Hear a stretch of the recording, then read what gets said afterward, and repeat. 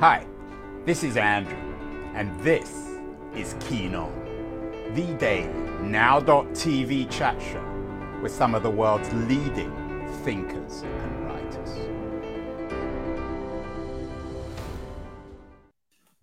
Hello, everybody. It's Wednesday, October the 26th, 2022. Welcome back to Keen On. Two original things about today's show. Firstly, my guest, Cody Keenan, has stolen my name, Keen On. I don't quite know how he's done that. I may have to get my lawyers on him, or maybe I've stolen his. Anyway, it's the first time we've ever had anyone on the show called Keenan on Keen On, so it goes very well. And the other thing, much more significantly about Cody Keenan, is that his new book, which is called Grace, comes with a recommendation, a blurb from the former president of the United States, Barack Obama. It's the first time I think we've had anyone on the show who has a blurb from the ex-president of the United States. And what President Barack Obama said about Cody's new book via Twitter is, at a time when the meaning of America is up for grabs, Cody Keenan's new book chronicles 10 days that tested us and ultimately showed us at our best. We'll come back to Obama, but Cody, thank you so much for sparing the time. You're in a Hampton Inn in Boston, a very romantic place to talk to me from. This idea, let's begin with Obama. This idea, or at least Obama's words from about the new book, at a time when the meaning of America is up for grabs.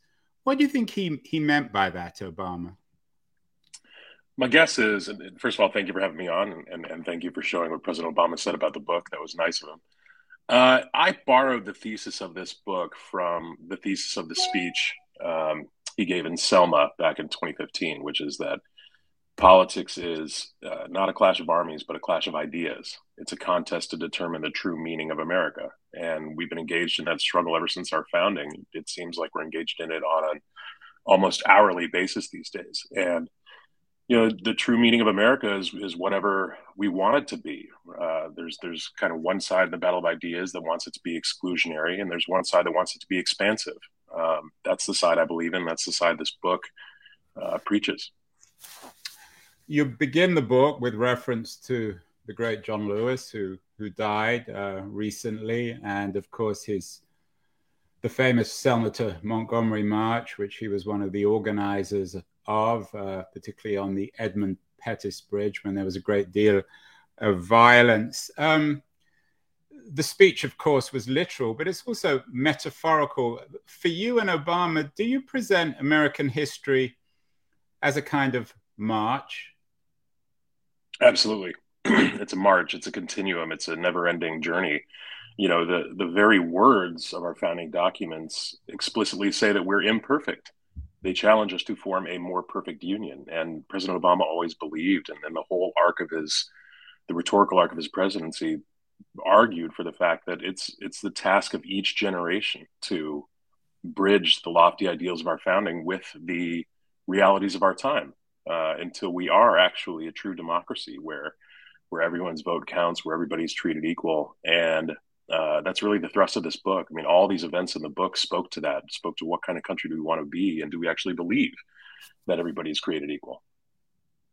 So in that sense, and you touch on this both in your book and obviously in your speeches, the idea of American exceptionalism. Do you think America is different from other countries in that sense? There aren't arcs, there aren't bridges, perhaps, in the narrative of other countries. Yeah, and there are two kind of different definitions of American exceptionalism in American politics. You've got the definition on the right that, you know, more or less claims that America was born perfect, created by God as different and special and unique on this earth. And our argument, Obama's and mine, is that America is unique because America can change. That's not to say other countries can't, but we're not. Unlike a lot of other older countries, we are not bound by any one particular bloodline or creed or religious affiliation. You know, we threw off aristocracy, and we're just kind of this beautiful mess that's trying to make it work. And in a lot of ways right now, democracy is up for grabs in a way it hasn't been in a long time. And we're always in this struggle to see whether or not we can make this work. And what he believes is what makes America exceptional and unique is that we can kind of cast off the old ways of doing things anytime we want. We can make sure, just like in Selma and the civil rights movement, that we could be a full democracy by allowing Black people the full and fair right to vote. And then more updated for our time, we can make sure that gay people can get married to who they want to get married to. So we're kind of always on this never-ending march to make America more perfect. You're a word man, Cody, a very distinguished speechwriter and writer. So words matter to you. And as a writer myself, and I've written some books, I know that choosing the quote that begins a book is really important. You choose one from James Baldwin at the beginning of the book. I'm going to quote Baldwin. "Here we are at the center of the arc, trapped in the gaudiest, most valuable and most improbable water wheel the world has ever seen. Everything now, we must assume, is in our hands. We have no right to assume otherwise." Why did you choose these words from the great James Baldwin? When I was looking around for a great epigraph, and when I found that one, it was almost like he'd written my book in 50 words. He's written Cody, you're not alone. He's written everyone's book in 50 words. It was remarkable. Yeah, amazing. And President Obama, once gave me a piece of advice. He said, read James Baldwin when you're stuck, and listen to John Coltrane when you're not. So Baldwin's one of the first people I looked to for this. But that last part really spoke to me. I mean, everything is in our hands. Again, democracy is just up for grabs like no other time in my lifetime, and everything we do matters. Whether it's voting or marching or speaking out against anti-Semitism, injustice, bigotry, hatred. Everything's in our hands, and we have no right to assume otherwise. We have no right to assume that somebody else's vote will make up for ours if we don't go.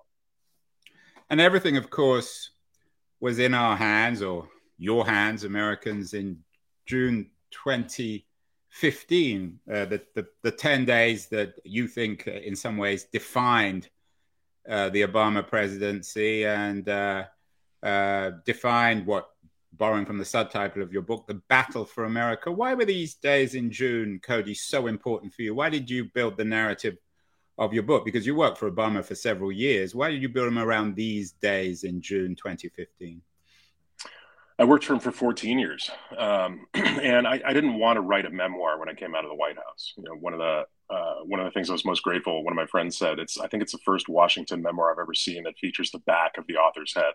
And that's the way I always kind of viewed our speechwriting collaboration. But to answer your question, the sheer magnitude of the events that happened in those 10 days, somebody once wrote, it was just too implausible for a full season of The West Wing. They were bookended by the white supremacist massacre in Charleston, and 10 days later, Obama's eulogy in Charleston, where he sang "Amazing Grace," and that was a real dramatic thread through the book. For a long time, he didn't want to give a eulogy at all, and I didn't want to write it. And it wasn't until the 6th day of the week where he decided to do it. Meanwhile, you've got the families of the victims 2 days after the shooting forgive the killer in court at his arraignment, which was this extraordinary act of grace that I think sort of changed the way everybody walked that week. You started to see America's biggest retailers refused to sell products with the Confederate flag on them. You even saw some Republican governors in the South quietly order the flag brought down over public spaces. And all the while, we were waiting for these Supreme Court decisions on marriage equality and Obamacare, and we honestly didn't know which way they'd go. So we had to prepare for every outcome. There was a real chance that the Supreme Court would tell millions of Americans who are working 2 jobs, sorry, you don't get any help from your government to buy health insurance. There was a real chance they'd tell gay Americans, sorry, you're second-class citizens. You don't get to get married like the rest of us. And so all of these events kind of went straight at who we are and what we believe in. And I couldn't think of any other way to write this book than just by confining it to those 10 days. And it really speaks to it. I explicitly don't give Barack Obama credit for the progressive victories that week. Like, yes, Obamacare was something that he pushed through, but that was the result of a 100-year movement for universal health care. And we're still not there yet. We closed the gap more than almost anybody else, but we have to keep going. We have to protect what we got and keep going. And marriage equality was the result of a 50, 60-year movement for LGBTQ rights. And we're not fully there yet. We have to keep going. And out of the book, you saw there have been a couple really important gun safety movements that arose out of the Obama years. So just those 10 days really kind of highlight what you mentioned, that we are on this never-ending march. We are on this water wheel. Baldwin's arc. I mean, obviously, it's MLK's arc as well. I'm curious for you as a speechwriter. When I began the book, you begin in Selma with the Obama speech on March 7th, 2015. What's the bridge, so to speak, as for you as a speechwriter between the Selma speech and the Charleston speech? It's that it's that thesis that Obama gave the Selma speech, that it's that politics is not a clash of armies, but a clash of wills, a contest to determine the true meaning of America. And that just those 10 days, it just felt like it. It felt like it was real in real time. You know, it's not like when we were living through those 10 days, I wasn't thinking, wow, this is going to be a great book. You're not thinking, okay, today's day 7, today's day 8. You're just trying to get through and write all these speeches. And we have emotions in the White House too. We were grappling with all of this in real time. So the bridge is really one of the challenges of speech writing is that you're the president of the United States, you're narrating current events for Americans, but you're also trying to make sense of them. You're also trying to give some sort of direction, especially with a eulogy. You're trying to remind people, what are our obligations now that this person is gone? And so for the Charleston eulogy, you know, it was more than just eulogizing Reverend Pinckney. The president wanted to talk about guns and the Confederate flag and racism. And that's tough to do in one speech. And he was the one who built this beautiful structure around the lyrics to Amazing Grace. Yeah, he begins to sing. But for you as a speechwriter, in terms of the craft, which speech are you most proud of? In an odd kind of way, he stole your thunder in Charleston by singing at the end, which wasn't your idea. You didn't, as you say in the book, you didn't even expect it. I think you learned about it on the flight home on Twitter. So he kind of veered off script. It was rather naughty of him, wasn't it? Oh, I'm okay with it. He told us that morning on the helicopter. So only 5 of us knew he was going to sing. And I was so tired and overwhelmed after that week that I forgot to tell everybody else. I probably should have. But then everybody else got to be surprised. So, and it was just kind of this wonderful moment that it had never occurred to me to sing. And he could do that because he was steeped in the AME church in ways that I wasn't. And that day he was really, you know, I read about this in the book. He was basically a black pastor and president rolled into one at this black church service on national television, which is something that you don't get to see very often as a quintessentially American experience. And when he said he was going to sing, I knew he would. But once you see the service in action, you know he will.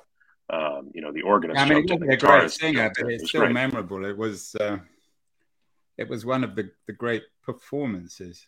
Certainly, presidential singing performances. I don't know if it has any equivalent or any comparison, does it? Not in the modern era. You know, I don't know what the presidents did back in the 1800s. Maybe some of them sang, but not in a way that's captured worldwide instantaneously. The word grace is the heart of the book. The book is called, of course, Grace. The ideology, if that's the right word, of grace runs throughout the book. It's the strand. It's the thing that connects everything. And you also chose to name your daughter Grace, and you talk about her and the birth in the book. How do you understand the word grace? You know, it's. I think the literal definition is it's the free and benevolent and unmerited favor of God, even when you don't deserve it. And that's sort of what it felt like that week. You know, the real catalyst for the eulogy and for the entire book was what those families did when they forgave the killer in that extraordinary act of grace. That's not something that the killer deserved. It's not something that I would have ever considered doing. It is something that the AME Church, it's a fundamental tenet of it. And so those families were literally practicing what they've been preached all these years. And it felt too like, as a country, you know, we have just over and over decided as a people, and it comes from Congress, but to not do anything about gun violence. That's a little fatalistic because there are states that have passed laws, cities that have passed laws. There are really great organizations that work for it every day. But we do keep sending people to Congress who fail us on this. And in a way, it just didn't feel like we deserved what those families did. That's another reason why I didn't want to write a eulogy selfishly because I had just run out of words after all the eulogies we'd done after mass shootings. President Obama felt the same way. He actually said in the Oval Office that week, "I have run out of words." But it was that act of grace that we didn't deserve that convinced him to do it. But I'd always felt like when he keeps giving these eulogies after these mass shootings, and as a country we still don't do anything, and that always felt to me like an act of grace in a way that he would do this even though we didn't deserve it. And so to get to my daughter, she was just a complication-free pregnancy in a very tough year, 2020, that we didn't feel like we deserved. And she lives up to her name every single day. Talking about running out of words, I know one of the pieces of advice that Obama gave you, tough times, he said, pour a drink and listen to some Miles Davis to find the silences. So in an odd way for speechwriters, perhaps the great challenge is finding the silences, which is particularly ironic given that you are merchants, producers of words. Where do speechwriters find those silences apart from listening to Miles Davis? That specific advice came during the writing of a State of the Union address, which is where good speech writing goes to die. You have to pile in all this laundry list of policies, and I'd forgotten to do the silences. I was always, I took over after one of the best speechwriters of all time, Jon Favreau, who taught me everything I know about the craft, along with President Obama. And he and Obama were always very good at making the big argument, a long policy speech, a passionate case for something. I was always better making the emotional argument rather than the big, think logical one. I'd go for your gut. And so I've never had a hard time finding the silences. I'll find inspiration from anywhere. A great movie, a great commercial, even. You can never run out of inspiration. There are times when it can feel like you've run out of words, but that's also just not true. And all it takes is one amazing act like what those families did, and it will inspire you to write something beautiful. Maybe it's because you're from Chicago, a big Chicago sports fan. I know before you worked for Obama, you worked for Ted Kennedy. We're doing a show later this week with John Farrell, who just has a new biography of Kennedy out. What did Kennedy teach you in working for him that helped you in your work with Obama? And how were these men similar and different? Yeah, they have striking similarities, despite the fact that they, on paper, are probably as different as you could possibly get. Working for Ted Kennedy was my first job out of college. I took an unpaid internship in his mailroom where I was opening letters for people and routing them to where they needed to go. And it immediately changed the way I thought about politics. I'd just come out of 4 years of getting a political science degree at a time when The West Wing was one of the most popular shows on television. But you see really quickly, you read these letters and from people desperately asking their senator for help, but also from all over the country, people just reaching out to touch the last Kennedy brother. And they were beautiful. And even when they're evil, it just struck me as this remarkable act of hope to write a letter and hope that somebody on the other side would care and do something about it. And Ted Kennedy was just constantly, the first question out of his mouth every time is, who's this going to help? How many people is this going to help? It's all he cared about. And Barack Obama, when he became president, he told his correspondence office he wanted 10 letters a night from the American people, just so he could kind of keep in touch as much as he could. And they were just much the same. And we worked a lot of them into our speeches. And, the two men taught me everything I know about politics. And tonight I'm actually doing an event here in Boston at the Edward N. Kennedy Institute for the United States Senate. So it's kind of fun to come full circle.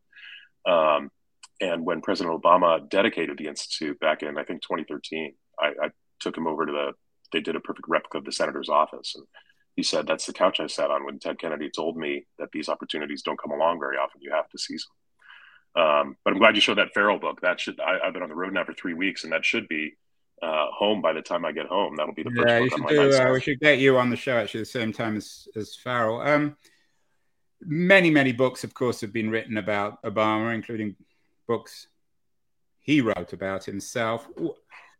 What do you think your book tells us about Barack Obama that we didn't know before? One of the things that strikes me is that he enjoyed, in a way, making people feel uncomfortable in the Oval Office, sitting too high or too low or on slightly odd chairs. It perhaps put him in a stronger position. So there was if you like, or there is a Machiavellian element to Barack Obama, which probably explains why he's been such a remarkable success. Sure. Yeah. I mean, the Oval Office is a great home court advantage on its own, one of the best in the world. He kept the you put that in the book. I think you said it's the best. I'm not sure if those were your words, but they're great words. I'm sure I'm not the first person to say it, but yeah, he kept the couches were a little too plush, and the temperature was always a little too high. So you were never fully comfortable in the Oval. You had to find ways to make yourself comfortable. I tried to get in there first and steal 2 pillows and put them behind me so I could actually sit normally while everyone else either slouched or perched forward. I'd try to remain standing. I'd unbutton my tie just a little bit so I wouldn't be sweating. You find ways to cope, but I think the book will show there's nothing salacious in my book. You'll notice I haven't been leaking any juicy gossipy tidbits because there isn't much. I mean, that's both the strength and perhaps on an odd way, the weakness of Obama, that there wasn't anything. He conducted himself beyond reproach, and he is, when the cameras are off, the same as he is when the cameras are on. He curses a little bit more. He's a little bit more profane, as we all are, but he's Which just isn't surprising, though. You'd expect that almost. It's not out of character, even when he's on camera. No, and you know what? He was even beautiful with his words when he was being profane. He had a real knack for profanity, but he's just a good boss. I went to a wedding 3 weeks ago between 2 staffers who met working for him, and he was there in California just to come to the wedding. And I describe in vivid detail the scene in the residence the night before the eulogy where I just hadn't gotten it to where it needed to be, and he took it higher. But rather than he didn't make me feel bad about it. He didn't excise me from the equation and give the edits to somebody else. He sat me down and we walked through the speech together for a half hour. And he left. I left there feeling better about myself, even though he had to do a ton of work on the speech himself. He's just a good boss and a good man. And any weaknesses, Cody? Anything that you'd like him to pull his socks up a bit on? You can say. I don't suppose he'll watch, but might get back to him. But no, he's very confident in his abilities as a writer. He would remind us all the time. He's very confident in his singing ability. Wasn't always justified. Yeah, it almost always was. There were times when we were better than him, but they weren't many. He was always our chief speechwriter. What is it about Obama that brings out people's best and worst qualities? Your book's been very well received, but given how divided America is, there are a lot of people who hate the book. I read a piece in the Washington Free Beacon, rather nasty paper, which was particularly vindictive against you and Obama and what they call the elite establishment. Is there something about Obama that brings out not just the best, but the worst in people? Is it just because they're racists, or is it more complicated than that? I'm sure it's more complicated than that. I mean, I think his very existence drives some people mad, but I don't know. Republicans will always make the villains in politics are always the elites and the media, and so they'll kick that horse until it's 6 feet under. But he also brings out the best in people, and I think we haven't even seen the full legacy of that yet. It's not just that. I teach speechwriting now at Northwestern University, and my students were 8 years old when the Obamas were inaugurated. So they and this whole generation have grown up seeing not just a Black first family, but a Black first family that conducted itself above reproach for 8 years. And I think what's going to be really wild is when you see, I think an important piece of a president's legacy is what young people go on to do with their lives, who came of age during that presidency. And I think you're about to see a whole lot of people run for office over the next few years who, quote unquote, aren't supposed to run for office. And I think it's going to make America a better place. The book is also about the supporting cast of characters who shaped the Obama presidency. Valerie Jarrett was the one, I think, who you suggest in the book, insisted that he make the Charleston speech. Jen Psaki shows up. I also saw an interview with her. You also have very kind words for Josh Earnest, who you see as a very important figure in shaping the Obama White House. One man who doesn't come up that much is Joe Biden. Was he around? Yeah, he was around. I just didn't work for him. He had his own team of speechwriters, but whenever I interacted with him, he was just as good and generous a guy as you could possibly meet. He was there. I think it was the second day of the week when the president went out to give a statement. The morning after the Do shootings, Joe you Biden was see right though by that his a lot side. of people see a critical, both in a critical and in a positive way, this Biden presidency as the third term of Obama? Do you think that's right?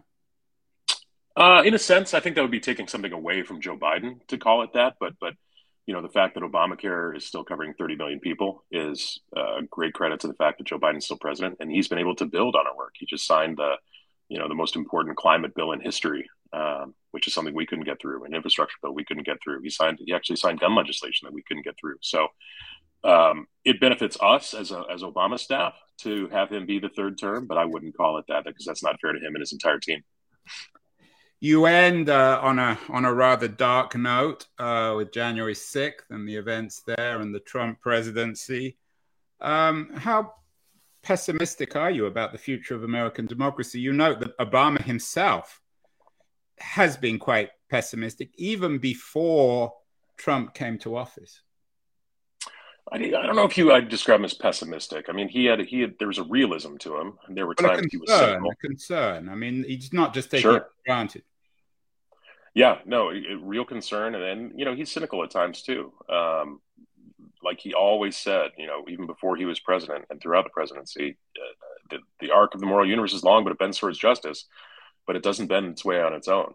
The American story is a story of progress, but for every 2 steps forward, sometimes you take 3 steps back, and it feels like we're in one of those moments right now. If America's a story of bursts of progress and backlash, we're in a real moment of backlash, but these things don't last forever.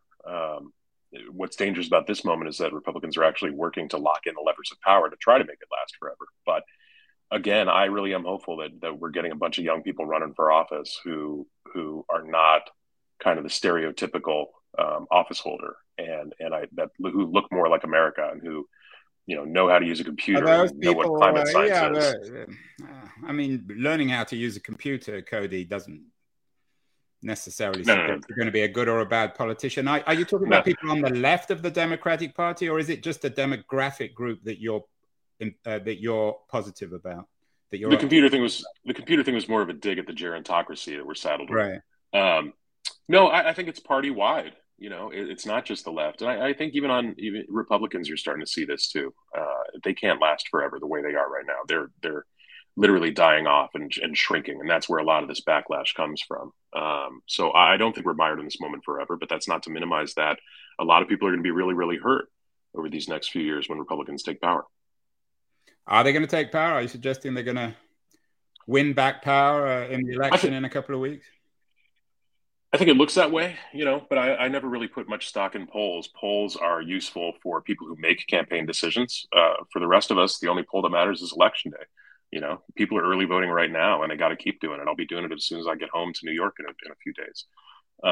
It's up to us. It's always up to us, Yeah, it's all about agency, as James Baldwin reminded us at the beginning of your book.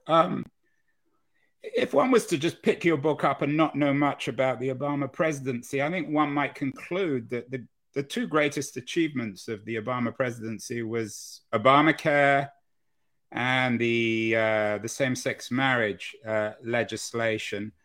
There's a great deal of controversy about his achievements. Michael Eric Dyson, for example, an interesting piece about Obama's contribution to the African-American cause. What do you think the major legacy of the Obama administration, the two presidencies, the two administrations are?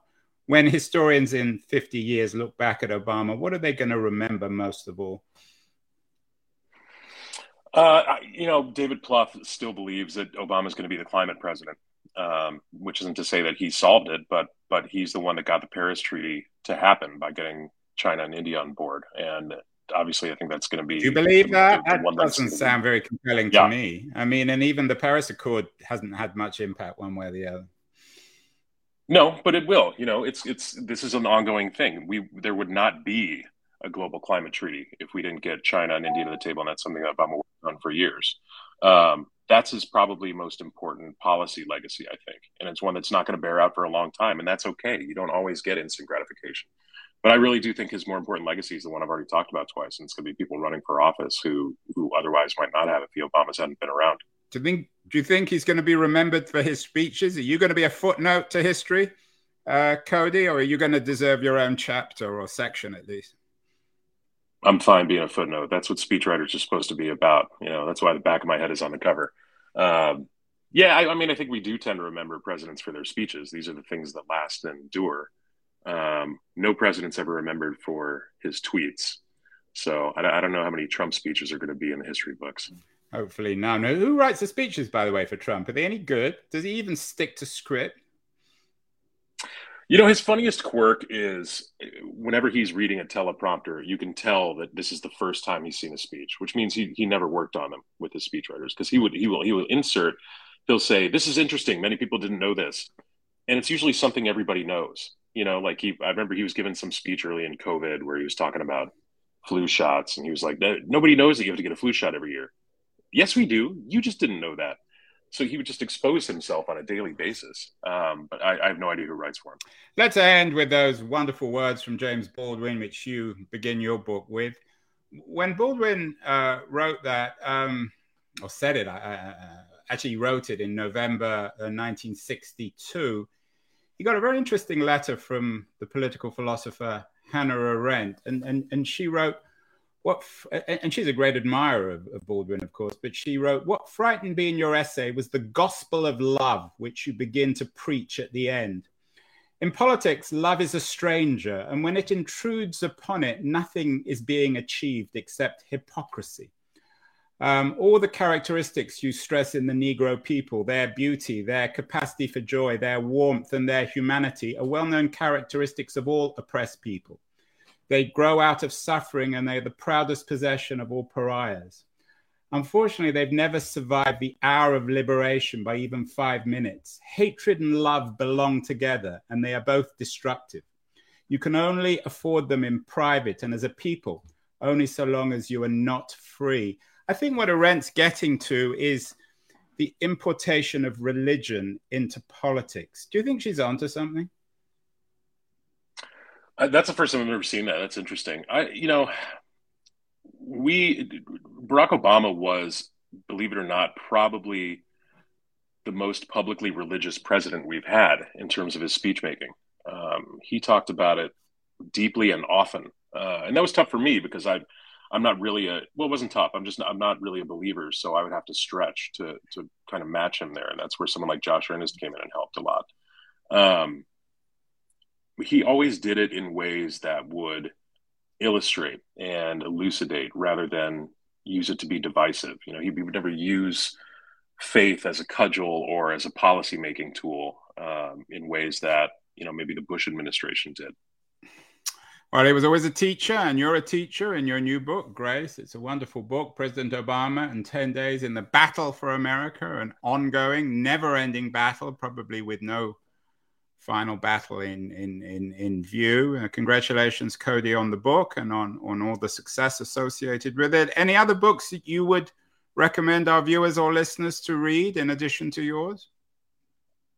As soon as I get home, I'm going to read that Farrell book on Ted Kennedy. Yeah. Lately, I'll just lean into the embarrassment between 2 full-time jobs and a 23-month-old and writing my own book. I've only read 2 books this year. Which is shamefully low. I'll be able to get back to it when I get home. But I read Pappyland by Wright Thompson, which is this fascinating book that you pick it up, you think it might be about bourbon whiskey. That's the most famous bourbon in the world, but it's actually a story about the things we hand down between generations, inheritance and love and hard work. And I read it in like a day. I just loved it so much. And the other book I read 20 years late was Devil in the White City. I'd never read it before. And I was doing a little bit of work with the Obamas for the Obama Presidential Center, which is built on the same site as the White City. And I realized, I've never actually read it. And I loved it. I thought it was fascinating. I was actually less interested in, the mass murder angle than I was in just the total hubris of building this White City from nothing in a year. I thought it was fascinating.